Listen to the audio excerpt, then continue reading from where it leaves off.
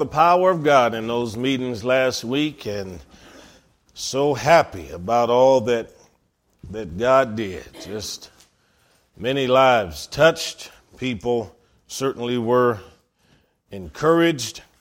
And then that final night, they got to transition over, pass that gavel to Pastor Darrell. I became the president for 2 years, World Ministry Fellowship. So we thank the King that we get an opportunity to kind of set the vision for the next 2 years of conferences and things that we'd like to see the King to do, as well as the speakers. But God has shown himself faithful, and we're very, very glad about that.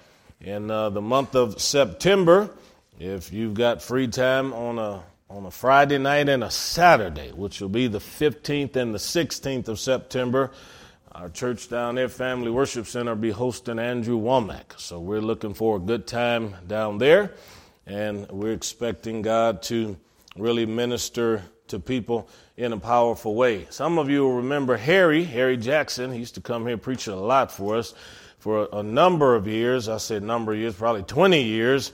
He directed the international crusades for Doctors T.L. and Daisy Osborne.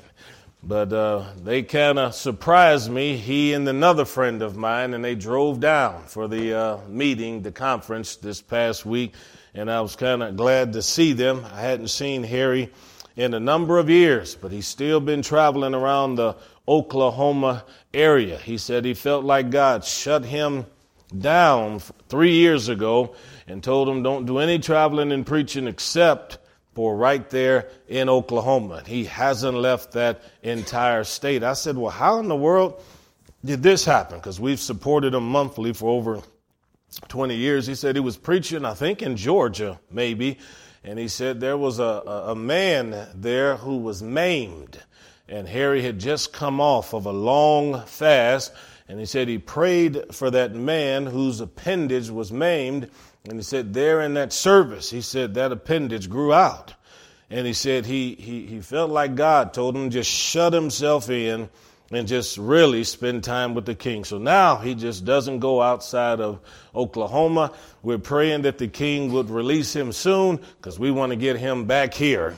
I mean, we've had a lot of good meetings through the years with him here and in Red Cloud. And I think I even took him over to Alma a couple of times to minister over there. But the Lord is good, and his mercy endures to every generation. Amen.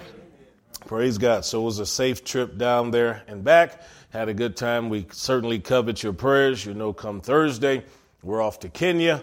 We bring all the Foursquare church pastors together and the leaders for the apostolic church, and we'll minister to them and train their preachers. And then at the end, they'll have a graduation. We'll do this for about 6 hours a day while we're there. And then on the Sundays, we'll be preaching in the churches there. I know we'll be in one AG church, and then we'll also be in Bishop Erastus' church. And I'm glad that on this trip, my baby gets to go with me again. So that's going to be nice. See, it's good for me to take her with me so I can look after her. You know, I need to look after her, so that's very important. It might be in reverse. Maybe she's looking after me, but somebody. What's your favorite dish in Kenya? What's whose favorite dish? Hers. Her favorite dish in Kenya. Her favorite dish in any country of the world are chicken tenders. She said, you can't mess up chicken tenders. It's universal. She says, hard to mess up some chicken tenders. So she doesn't get as excited as I do about the goat and all of that kind of stuff. I told them, I think, you know, for the meal, you know, a lot of times anytime they have a graduation, then they want to have food to feed the whole village and stuff like that. So I don't know. They may be butchering a water buffalo or something like that this time. If they do, we'll have to send pictures if we have my wife sitting anywhere near some of that water buffalo meat, and we'll want you guys to know all about it. Well, we hear that the little fella here, Mr. Justice, had a birthday, and he's turned the big 8. 8? It's not 8? You sure it's 10? How do you know? Were you there when you were born? You were? Okay. Okay, so it's the Big Ten. Did we have any other birthdays or anniversaries? Any other birthdays or the power of God in those meetings last week, and so happy about all that God did. Just many lives touched. People certainly were encouraged. And then that final night, they got to transition over, passed that gavel to Pastor Darrell. I became the president for 2 years, World Ministry Fellowship. So we thank the King that we get an opportunity to kind of set the vision for the next 2 years of conferences and things that we'd like to see the King to do, as well as the speakers.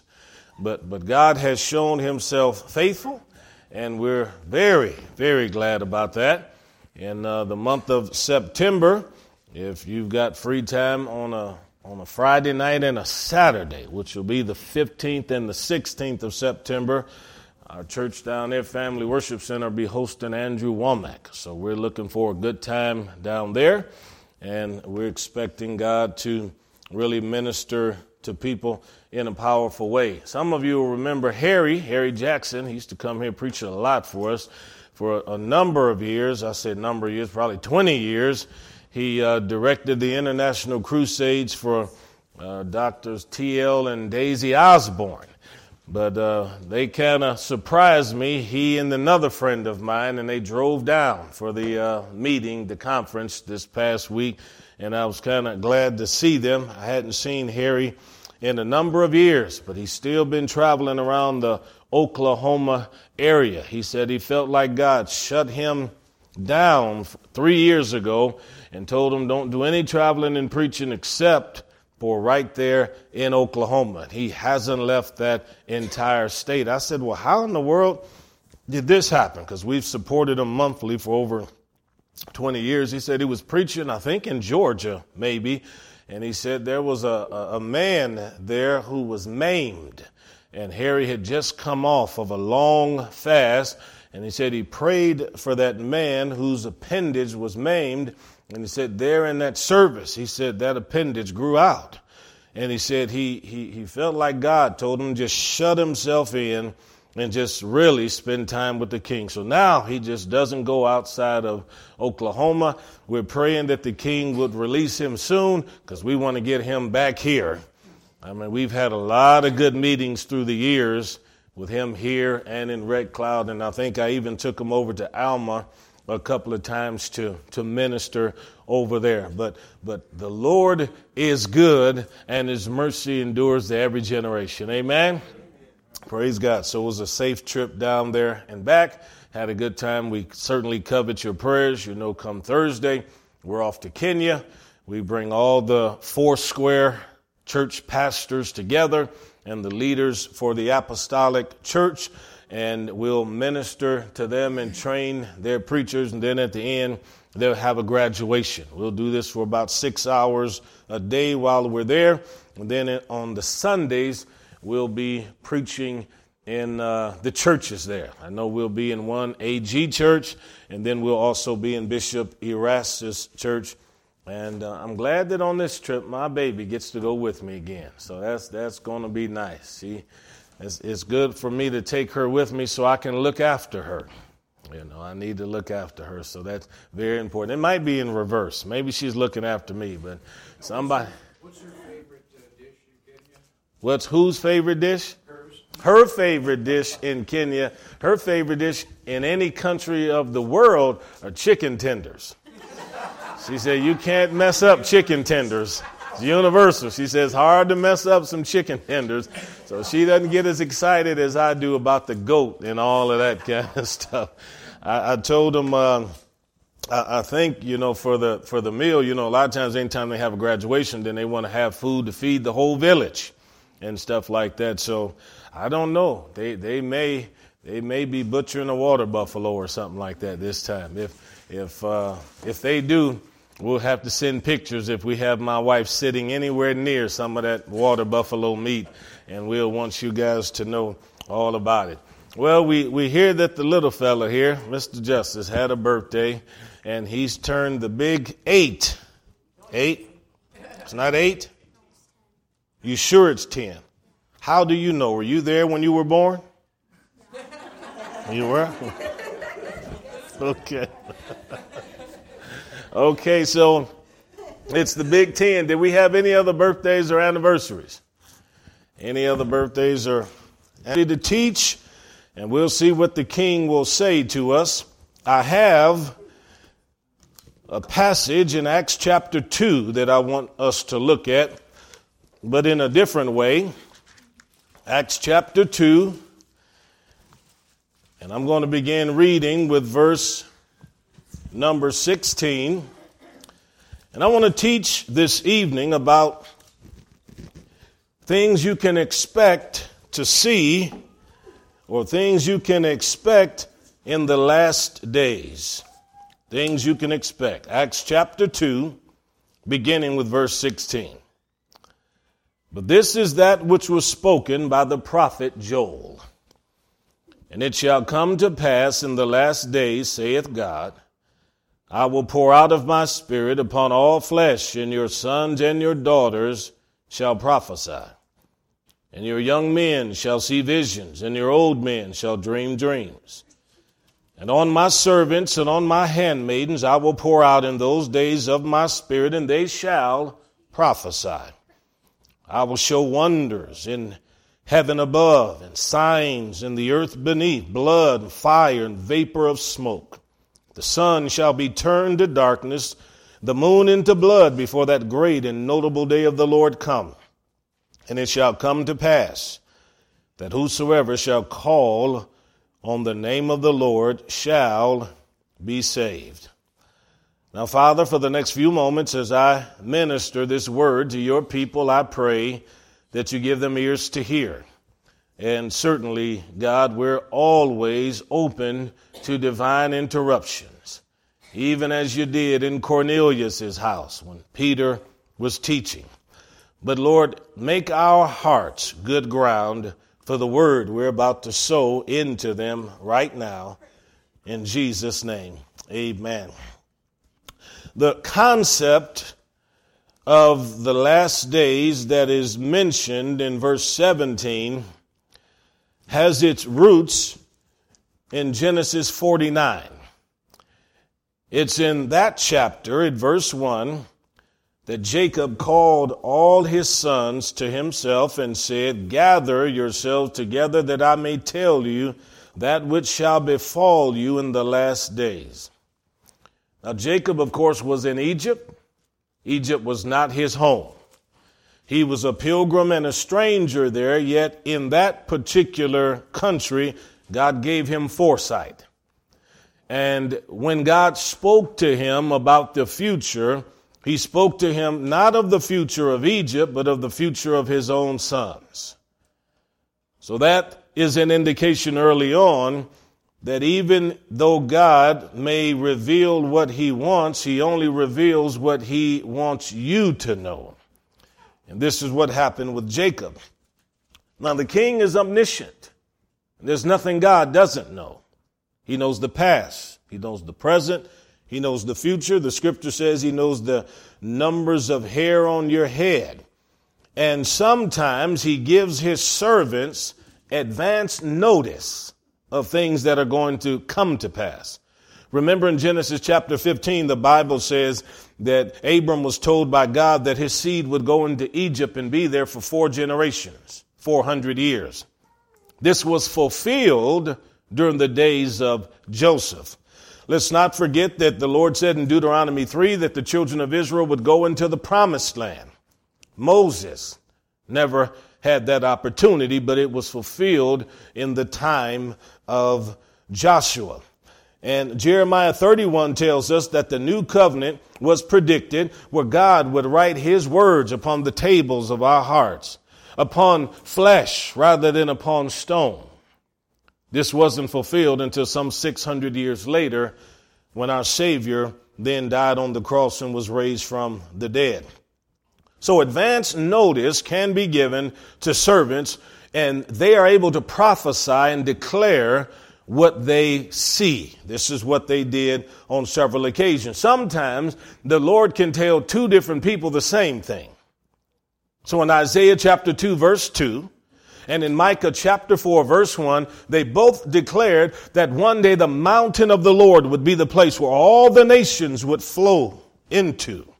And in that last day, that hill called Zion would be a place of salvation. Two different prophets with the exact same wording, and God spoke to them both. Now this teaches us then that God can bring revelation to us that other people may not necessarily possess at that time. In Daniel 12, it says that he believed that at the last day or the time of the end, the dead would be resurrected. Now, there aren't a whole lot of people that believed in the resurrection. We know Abraham did. It says that in Hebrews chapter 11. But Jesus, of course, certainly had an eye for the last days and for the time of the end. And in Matthew 24, Mark 13, and in Luke 21, it tells it very clearly. He was in the temple with his disciples, and they were in the treasury. And they were watching people put in their offerings. And Jesus made a statement about a woman who was very poor. Said that woman gave more than everybody else because she gave out of what she did not possess. Everybody else had an abundance but didn't give much in comparison with what she gave. And as they were exiting the temple, the disciples were marveling at the beauty of the stones of the temple. And Jesus said, one day there's not going to be one stone left upon another. They didn't understand that. They had already spent nearly 5 decades trying to build that temple. So they asked Jesus 3 questions. When will these things be? What will be the sign of your coming and of the end of the world? And Matthew 24 and 25 are 2 chapters given to answering those 3 questions. Well, now, Jesus understood that in that place, the disciples needed an understanding of the last days. Now, I'm sure, and this certainly is a strongly held conviction of mine, I don't believe there's any teaching in Scripture that inspires holy living or zeal for witnessing like the teaching of the coming of the Lord. If we honestly believed that it's a possibility that Jesus might come while I'm teaching or 10 minutes after I was done, everybody in here would want me to hurry up and shut up so that they could get on their knees and prepare their hearts for the King. The fact that we know Jesus really is coming is why we push evangelism and missions and personal witnessing. The cash register attendant, the bank teller, the postal worker, the bus driver, the judge, the teacher, the homemaker, all of them are people that need to hear about Jesus Christ. And if we believe there's a heaven to gain and a hell to lose, a heaven to enter into and a hell to shun, if we honestly believe that one day we'll have eternal bliss and other people will have eternal sorrow, then the fact that they're our cousin or our grandmother would not be an obstacle in witnessing to them. Because we'll realize that when they draw their last breath in this life, the next one they draw in the other life will be an unchanged position and condition.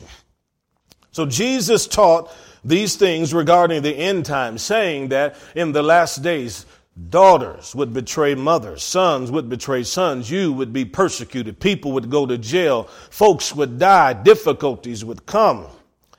And on the Mount of Olives, where he gave this Olivet discourse, suddenly a great miracle occurred. Jesus began to levitate. And he was caught out of the sight of the disciples so that they were standing there gazing up into the skies, and suddenly some angels appeared. This is all in Acts chapter 1. And the angel said, why are you gazing up into the heavens? The same Jesus that went up is the same Jesus that's coming back. And from that moment, the apostles knew they had to continue the teachings that Jesus instilled in their hearts, letting people know that one day he is going to return. Now, it's interesting then that when Jesus ascended and made it to the right hand of the Father, after a few days, there's what is called the outpouring of the Holy Spirit that Joel saw 800 years before Jesus ever ascended to heaven. And when the outpouring of the Holy Spirit occurred, 120 or so people began to speak with other languages. And it was under the power of God, under the inspiration of God. And the question then, when we look at verse number 17, then would be, when did the last days begin? Well, Peter is using Joel's prophecy to refer to these last days now with this occurrence, this happening. Joel was using it in reference to a period of time centuries later, although he didn't know how much later. In Hebrews chapter 1, it says, God who in sundry times and in various manners spoke to us, hath in these last days spoken to us by his Son. So that means that we know at least the last days began with the appearance of Jesus the first time. That being the case then, I understand that what Mr. Peter then is using Joel's prophecy to do is to predict what we can expect to occur right on up to the end. Now, this has a time stamp with regard to the last days, and it's the outpouring here on the day of Pentecost. He's saying, look, what Joel saw is beginning right now. Right now. And the date of expiration for all of these things here, the visions, the dreams, the prophesying, the outpour. The date of expiration is right there in the final sentence of verse 20, the notable day of the Lord. The sun will become dark. The moon will be turned to blood. When is that going to happen, Pastor? When the sixth seal is opened on the last day of the great tribulation period. Revelation 6 and 12 makes it very plain. I saw a great earthquake, and then the sun was turned to darkness and the moon became to blood. Well, this means that from Peter's time here in verse 17 until the end of the age or the time of the end, you can expect all of these things right here. You can expect it to occur. Now, what is some of these things we can expect? Notice verse 21. And it shall come to pass that whosoever shall call on the name of the Lord shall be saved. I'm telling you right now, right until the very end of time, people are going to be getting saved. People are truly going to be converting to Christ. And when I say getting saved, I'm not saying folks are going to be going to church. There are a lot of people who go to church who are not even Christian, are not even born again. I'm saying that the gospel is going to be preached. People will repent of their sins. Regeneration will take place. There will be a magnificent change in their heart. So there will be changes in behavior and changes in attitude. And this is going to happen as quickly as it did in the book of Acts chapter 2. Thousands of people got saved and changed just like that. I'm not talking about long-term salvation where you read these books of Puritans and they're agonizing trying to get saved. And it's taken 2 months and 12 years to finally come to a place of assurance. In the Bible, when they were saved and changed immediately. Can you say amen? That's the Bible. So when we see then people coming to Christ, it's a fulfillment of prophecy. And if you're a Christian tonight and you truly gave your heart to Jesus Christ at some point or another, you then are a product of this prophecy in verse 21. You're a trophy of God's grace.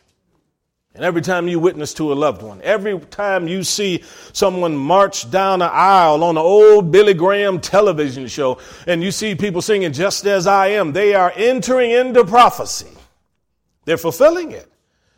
And even today, when people go around the world and hold large crusades, they're entering into prophecy. Several months ago, some of you came over to the Red Cloud Church when we had Chris Michelson there. And Chris showed a video before he spoke. And he holds these massive soul-winning crusades in Pakistan. And some of them have 250,000 people at them. One video showed 750,000 people there. You saw it on the videos you watched. He gave the call for salvation. They were all sitting down on the ground. And he said, clearly, if you want to become a Christian and serve Jesus, stand to your feet. And in less time than it's taken for me to tell this, 120,000 people stood up wanting to be saved. See? That was the fulfillment of prophecy. And right up to the end, this is going to occur. Yeah. This is what the scripture is telling us quite clearly here. Now notice also then in verse 17, if people are going to be saved, you can expect there to be a continual outpouring of the Spirit, where just like on the day of Pentecost, people spake with other languages and tongues. Right up to the end. Doesn't matter. It's never going to change until the end. Just a few days ago, when we were in that service down in Texas, I gave a call for anybody wanted to be baptized with the Holy Spirit. A man came down there, stood in front of me, began to weep and cry.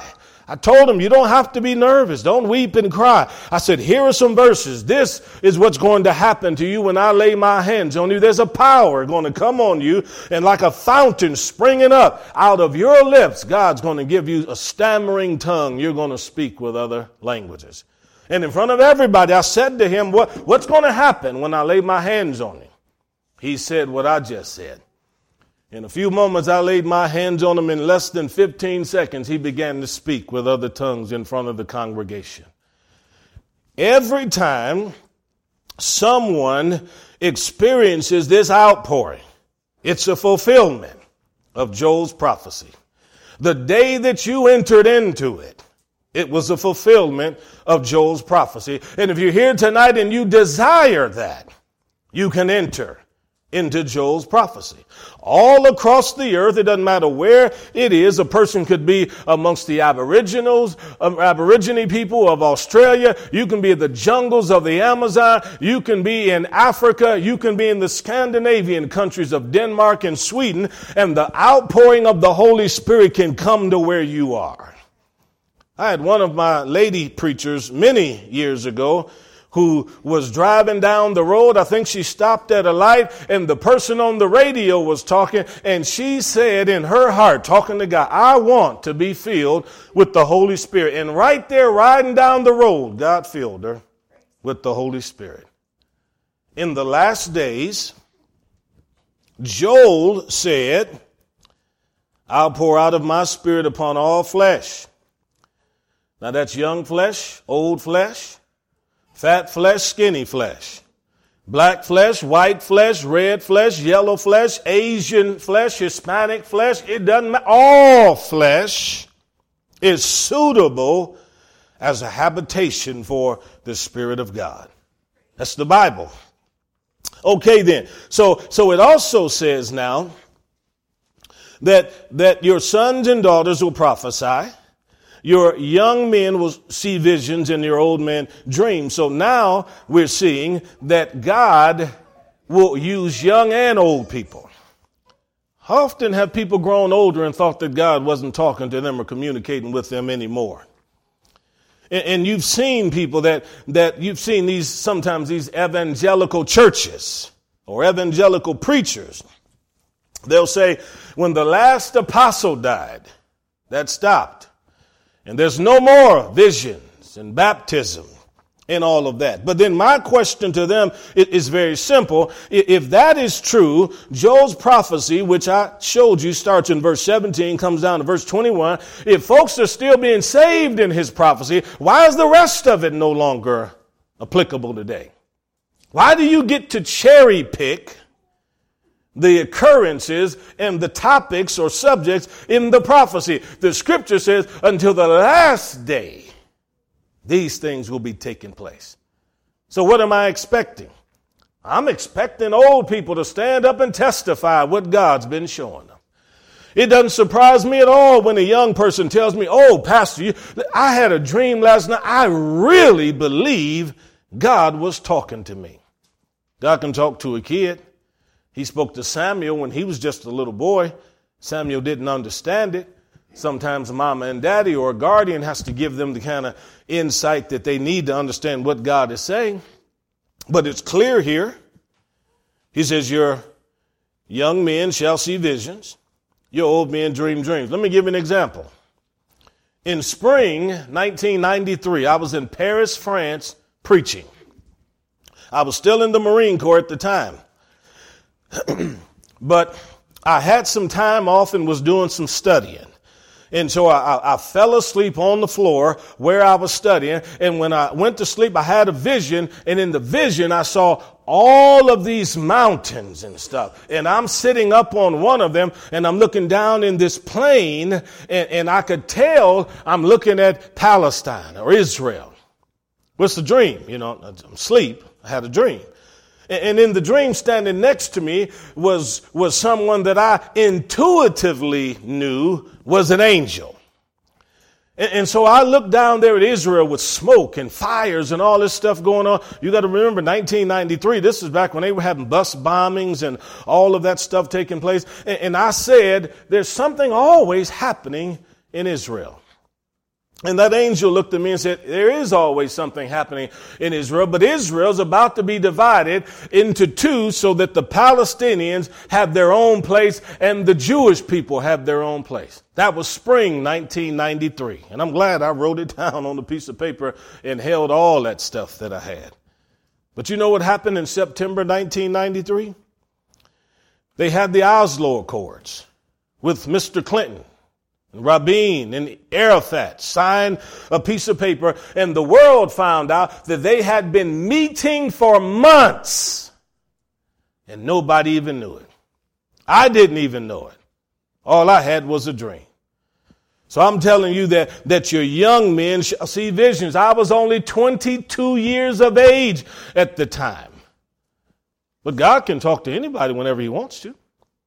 He can speak clearly, even if other people don't understand it. So notice also, it says your sons and your daughters shall prophesy. Sons and daughters, male and female.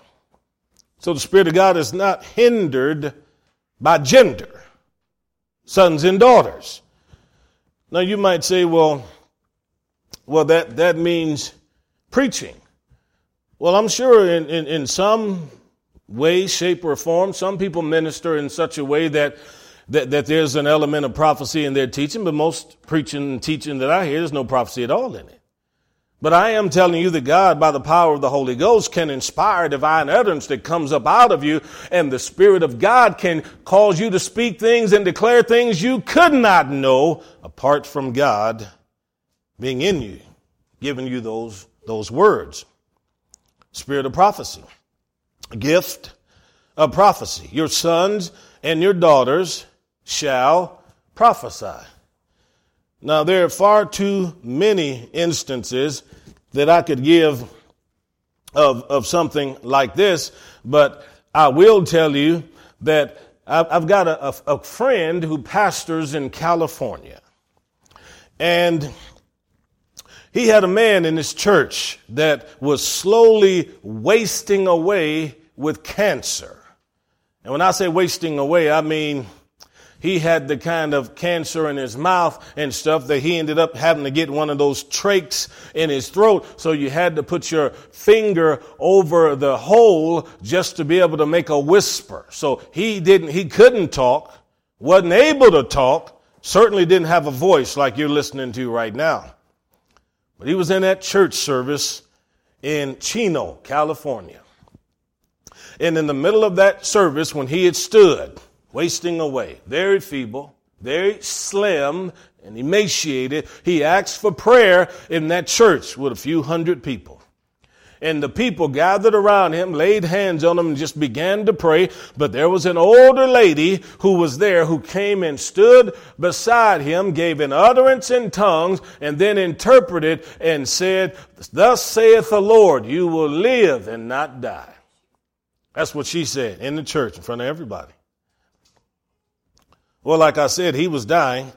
He was wasting away. A couple of days later, somebody went to his house, and he answered the door, and he answered the door and basically said, "Hey, how you doing? It's good to see you." Well, he still had the hole in his throat, but his voice was absolutely normal. They said, "How in the world are you speaking without you putting your hand over that hole?" He said, "I don't know," but he said, "No, I woke up and my voice was healed."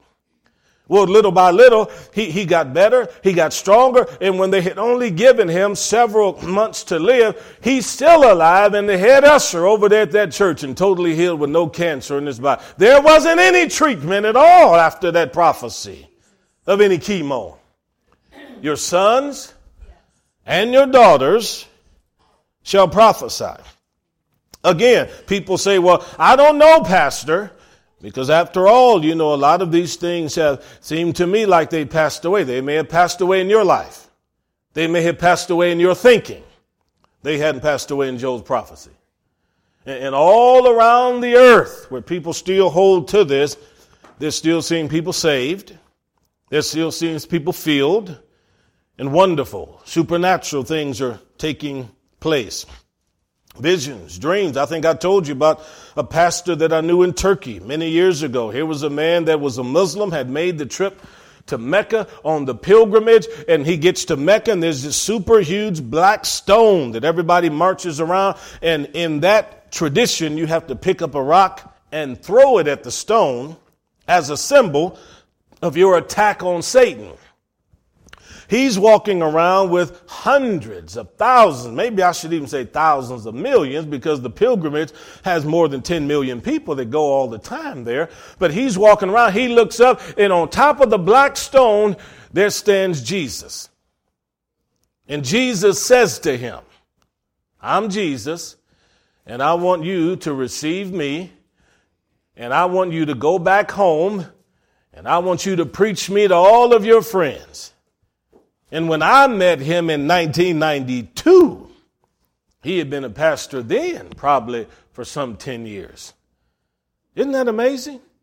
That God keeps on doing the things that everybody says God doesn't do anymore. That God keeps changing and saving people when everybody keeps saying God doesn't do that anymore. So it's clear then that this is going to take place right on up until the end. And this is what Peter said. Now let's go to 1 Thessalonians chapter 4. And I want you to see a few other things that you can expect in the last days. 1 Thessalonians chapter 4, beginning with verse 13. "I would not have you to be ignorant, brethren, concerning them which are asleep, that you sorrow not as others which have no hope. For if we believe that Jesus died and rose again, even so them which also sleep in Jesus will God bring with him." Now, verses 13 and 14 are very clear. God doesn't want us to be ignorant about how believers die in Christ. You need to know what happens when a Christian dies. When a Christian dies, his spirit goes to heaven to be with the King. When an unbeliever dies, they go to hell. When we go to heaven, we need to understand that that is a time of joy and happiness and excitement. Anyone who ends up in hell, it's a time of agony, anguish, torment, and pain. This is why we don't sorrow like people which have no hope. Ephesians tells us that at one time we were aliens from the commonwealth of Israel, strangers to the promises of God in this world without hope, because we didn't have Christ. Without hope. But if you have Christ, you have hope. Now, I preached a few funerals for people who were unbelievers when they died. And I'm going to tell you right now, I understand why people are weeping and crying the way they're weeping and crying and sometimes wailing. Because they have no idea where this person is gone. The ones who do know something about God know exactly where they've gone. And they know they'll never see him again. It doesn't matter how much water mom and dad put on them or how much water some preacher put on them. If they didn't live the life of Jesus Christ and live and exhibit the grace of the King, they were not born again. We're not born again. But for us that are lovers of Jesus, when we pass away and we have a funeral, ours is a celebration of life. Ours is a homegoing service. I know we still use the word funeral, but understand what it means. We're getting together to celebrate the fact that even though we've got this body down here, they long ago entered into the presence of the King. And the funeral then is not for the decedent. It's for all the family and everybody else that's there. Paul says, I don't want you to be ignorant of that. Notice verse 14. Here's what we believe. You need to know what you believe. Here's what we believe. Jesus died. That's the crucifixion. Rose again. That's the resurrection. Even so, them also which sleep in Jesus, God will bring with him. That tells us where the believers have gone, to heaven. You can see also in verse 16, the Lord himself shall descend from heaven. That's where he is. So, verse 15 says, this we say to you by the word of the Lord, that we which are alive and remain. See, alive and remain unto the coming of the Lord. This tells us that from the time Paul wrote this until the Lord returns, there will be people on this earth who believe in the crucifixion, who believe in the resurrection, and who know that the saints that die are going to heaven. Now, you may say, well, hold on, Pastor. There are plenty of people in this world who deny a belief in the resurrection. Well, Paul said in 1 Corinthians 15, if you don't believe in the resurrection, you're not Christian. He said your faith is in vain. You can come to church 1,000 times. If you deny the resurrection, you're not saved. You can sign the card at the church, join the church, shake everybody's hand, and we can all sing, what a fellowship, what a joy divine, leaning on everlasting arms, and take you and receive you into membership in the church. But if you deny the resurrection, you are not in the kingdom of God. That's what Paul said. I didn't write that. Paul said that. Okay, well, you can see in verse number 17, the scriptures speak of the people that are alive and remain. They'll be caught up together. 3 words, caught up together. Say those words with me. Caught up together. That's the rapture. That's the catching away of the saints. Now, there are people who deny that there is a rapture. And from time to time, I end up in fellowship with them, sometimes end up preaching in their churches.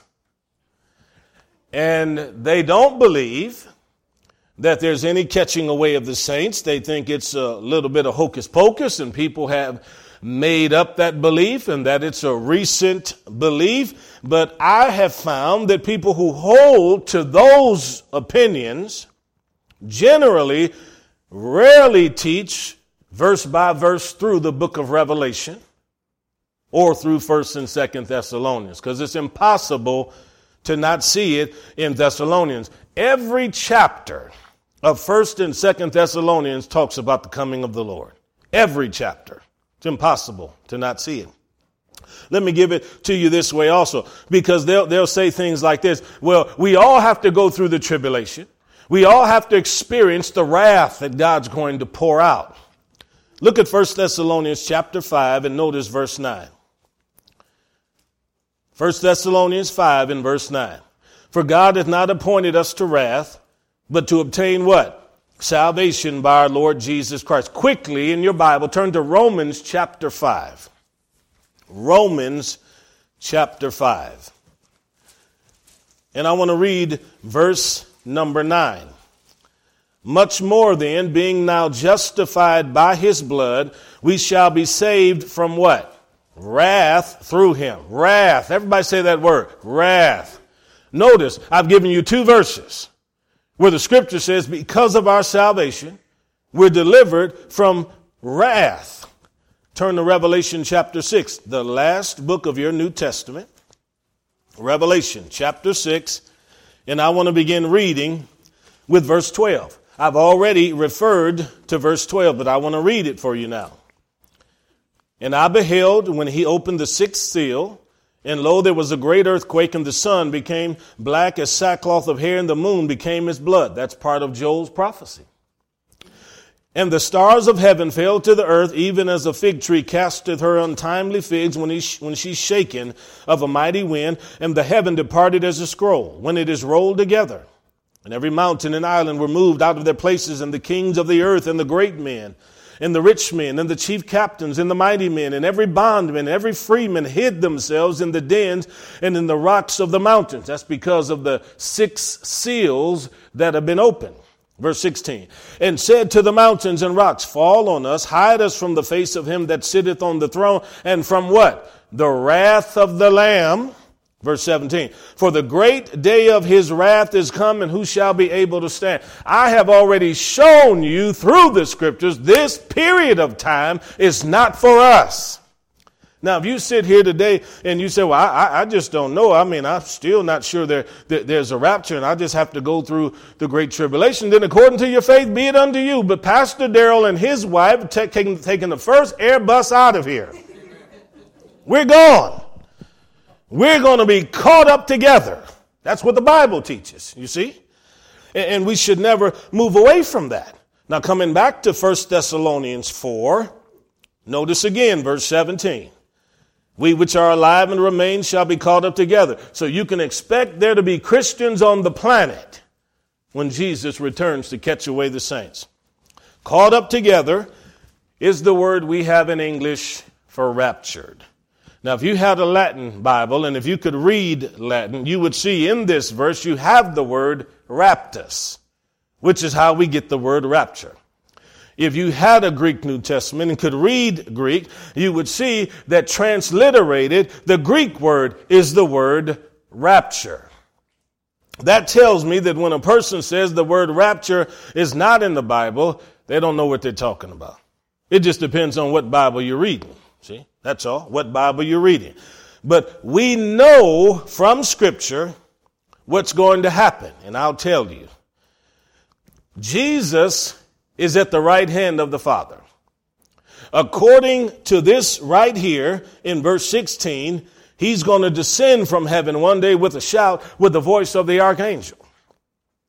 When he descends, every saint that is in glory is descending with him into the skies. That means people under the old covenant that were saved on the basis of the hope in God through the sacrifices, and then everybody post-Calvary who's saved by faith because of Christ's sacrifice, they're going to descend in the skies with the Lord. And according to 1 Corinthians 15, they're going to be people all over the place going back to their resurrection sites or grave sites or places where they died. You say, Pastor, what happened to the bodies of the people that were in the ocean and a shark or a whale or something devoured them? Or they were burnt up in a home and there's nothing left but ashes. Remember, he that began in the beginning with nothing but dust and made man can reconstitute it all over again.